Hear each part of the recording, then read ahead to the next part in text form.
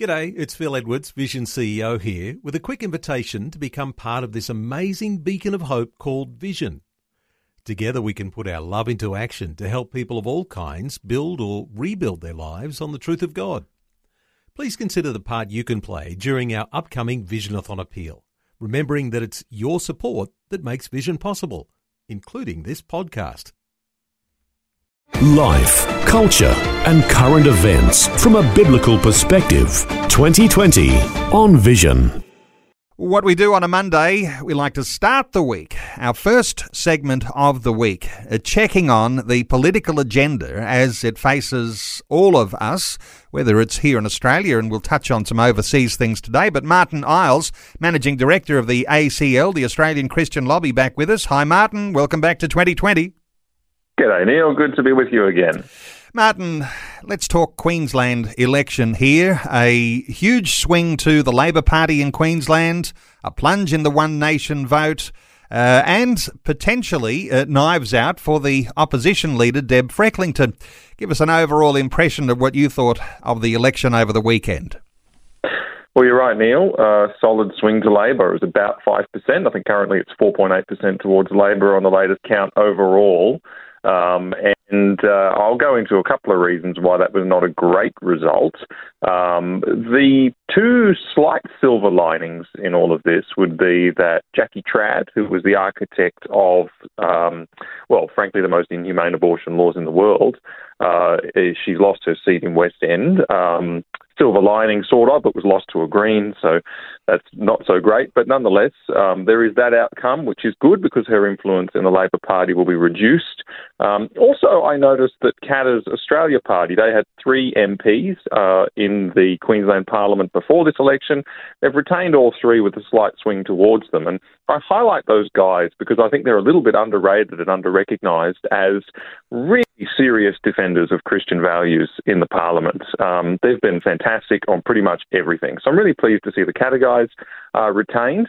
But I mentioned that I'm not pleased with the result. There's a couple of reasons for that. The first one is that this was actually the first opportunity Australia has had to get some serious pro-life reforms through to wind back abortion to birth. Queensland passed laws which make it legal to kill a child in the womb, to dismember them when they can feel and apprehend everything that's going on the day that they could be born, right up to the end. Really awful stuff. And we've never had a situation where a major political party has run on a platform that says we're going to actually make a pro-life reform and end that kind of inhumanity. So that was the opportunity lost. But it was great that they put that up. It's never happened before. Maybe they'll do it in the next election as well, and maybe they'll win next time. The other reason I'm not so pleased about it is because it's rewarded some of the worst aspects of modern politics, which is that you think of this coronavirus issue. This is the beginning of the coronavirus incumbencies, by the way. We had the ACT and Northern Territory. The incumbent governments that were good on coronavirus were retained. Queensland's the same. I think Western Australia will be the same come March. Dare I say it, I think any state that had an election right now would be the same because people are afraid around the coronavirus issue. They see good management of coronavirus as a great tick, and so they reward the incumbent government. Unfortunately, what that meant is that Anastasia Palaszczuk politicised the coronavirus issue enormously. She didn't have to keep the borders closed. She didn't have to, destroy the tourism industry in Queensland. She didn't have to do all the things that she did. Coronavirus can be managed more smartly than that. But what she did made her look tough on coronavirus and made her look strong. And they spent millions of dollars, as all the state premiers have done, simply monitoring public sentiment on this and chasing the votes that are in it, rather than doing the right thing, which is to say, actually, we can manage this pandemic in a way that's less destructive and to show people that that's possible and to get on with it. But because an election was in the wind, they didn't bother with that. They simply did the polls, found out how people were feeling, overreacted, destroyed a lot of stuff in the process, but were really you know, it was really unfortunate. She even did a press conference the day before the election on the borders because she wanted to get more valuable airtime. And it was a superfluous press conference. She didn't need to do it then, and it didn't make much changes. But she wanted to get the political value of her strong stance on, she kept saying, keeping you safe every day, to feed into the election the next day. So unfortunately, I see that as a real nasty side of politics, where politicians aren't leading anymore. They're just trying to find out what people's fears are and they're pandering to them to extract votes out of it. And that's been rewarded, and then you can be sure that it's not going to do any good for the coronavirus management around Australia in the next few months, because all the politicians are going to follow suit. And rather than fix the problem, they're going to say, no, we're going to amplify it, make people afraid, and show them how strong we are on this so that we can win the votes. It's a real shame and not good for Australia. Martin, when a political party goes into an election, they go in with a platform, and if they win the election, they have a mandate to fulfil that platform that they've gone to the people with. And one of those issues, of course, is going to be this issue of euthanasia, because introduced late in the ALP platform at their official launch, and that promise to bring euthanasia laws into the parliament within 100 days, that looks likely to happen now. Yeah, well, they've actually highlighted it as one of their priorities now in their first 100 days. So I mentioned before that fear is a great motivator in the electorate. And so they kind of stoked a bit of fear about coronavirus on purpose to say, look, you need me to keep you safe, and sort of ham that up, which was unfortunate. But the other area where fear comes in, I think, is euthanasia. I think a lot of people instinctively support euthanasia, and indeed there was just a referendum in New Zealand last week where it passed. People voted in favour of it in a referendum in favour of having euthanasia. And I think people genuinely feel that way, and we find it very difficult to convince people otherwise. But a big motivator there is fear. People are quite afraid of their own circumstances when the end comes and how it might all pan out and the challenges that the end of life bring. And so they support euthanasia. And so it's actually a bit of a winner. Unfortunately, that's again false. A good leader would show people that actually end of life care is extremely good if it's properly resourced and funded, and nobody needs to die in pain. That's just a fact. You can talk to a palliative care specialist, they'll tell you exactly that. But again, it's a fear thing, sadly. We had an opportunity for a good pro-life reform or a bad pro-life reform. We've got the bad pro-life reform under Labor. They're going to pursue euthanasia. But ACL will run a campaign on this, and you just don't know. I mean, if you get some people in the Labor Party who are prepared to cross the floor, and sometimes there is a group that are prepared to do it on these conscience issues, you'll have the Katter Party on our side, on the right side. You'll have most of the LNP, I would suspect, will be on the right side. So it's worth running a campaign over. People can stay tuned for that. Interestingly, in New Zealand, just recently when they had their New Zealand elections, they had a couple of questions that they put to the people, some plebiscites, and one of those was around euthanasia and the other one around marijuana. But they decided to put it to the people. The Labor government in Queensland won't feel the need to do that because they have a mandate to go ahead and introduce euthanasia. The people, they'll say, have already voted. They want euthanasia. Yes, of course. So the Labor Party went into the election with their platform. People voted for them because of perceptions around coronavirus, but nonetheless they put a very bad policy in there, and they've got the confirmation that they need. However, we all know that even though somebody goes into an election with a policy, circumstances after the election can change that. And I guess that's why groups like ACL exist. We try and change the circumstances, and we often succeed and we often don't succeed. It depends. But to have somebody there to do that, to try and put up a campaign, to try and convince or to try and change the circumstances is really important. You can see, for example, we still don't have religious freedom at a national level because Scott Morrison promised it, got into government, circumstances changed. Coronavirus came along, there were some hurdles that we hit and all sorts of things. That's been delayed and things, politics is such a fluid situation. And so we will see how that pans out. And I think if we pray and act in relation to all of these things, we just don't know what God can do. Well, the hard work on pro-life issues is unceasing. Before we leave the Queensland election alone, just issues around One Nation, because people know One Nation federally, nationally, and the One Nation vote plunged in Queensland and basically, as I understand it, went to Labor. What are your thoughts around One Nation and the plunge in support for them? Yeah, it's a good point. In fact, the One Nation swing was minus 6.8. And if you add the swing to Labor and the LNP together, you get plus 6.9. So it does indeed look like all the One Nation votes simply went into the major parties because there's not big differences anywhere else. It's a hard one to explain, to be honest. I don't know whether it is Pauline Hanson's slightly lower profile at the moment. I've noticed she hasn't been out and about as much as she was, say, at the federal election.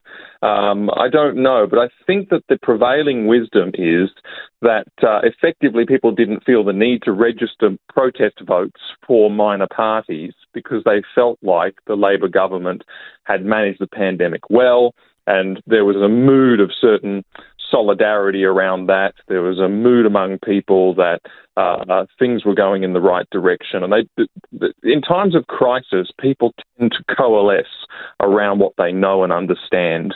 And I think that's why the major parties both benefited from the time of crisis. Labor more so because they're in government. That tends to happen. Mind you, the American election is probably going to, but we could well buck that trend, but that tends to happen in Western democracies. It certainly happens in Australia. I think that's all that happened to One Nation.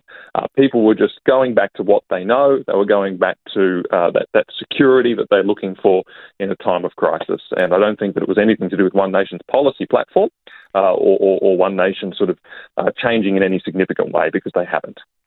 Well, let's cast our eyes over the seas and the US presidential election, the next big one, that's happening this week, and looks like we'll probably start getting some results from that, perhaps late Wednesday, early Thursday.